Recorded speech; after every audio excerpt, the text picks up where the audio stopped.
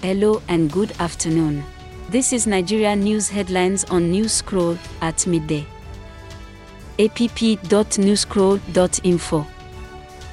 I am Lola, and today is July 26, 2022.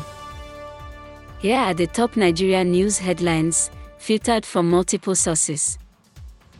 Number 1. Why I stopped supporting Peter Obi's presidential bid. Report by Independent NG. 2. Governor Otam provides update on article and Wike's reconciliation. Report by Politics Nigeria.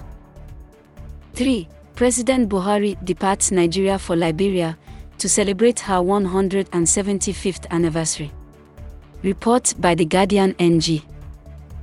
4. The federal government says it is committed to securing the release of 43 remaining passengers from the Abuja-Kaduna train kidnap. Report by Nairametrics. 5. Gridlock as NLC protests in Lagos State. Report by ICR Nigeria.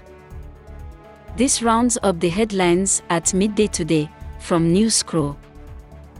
Visit app.newscroll.info for current Nigeria news headlines.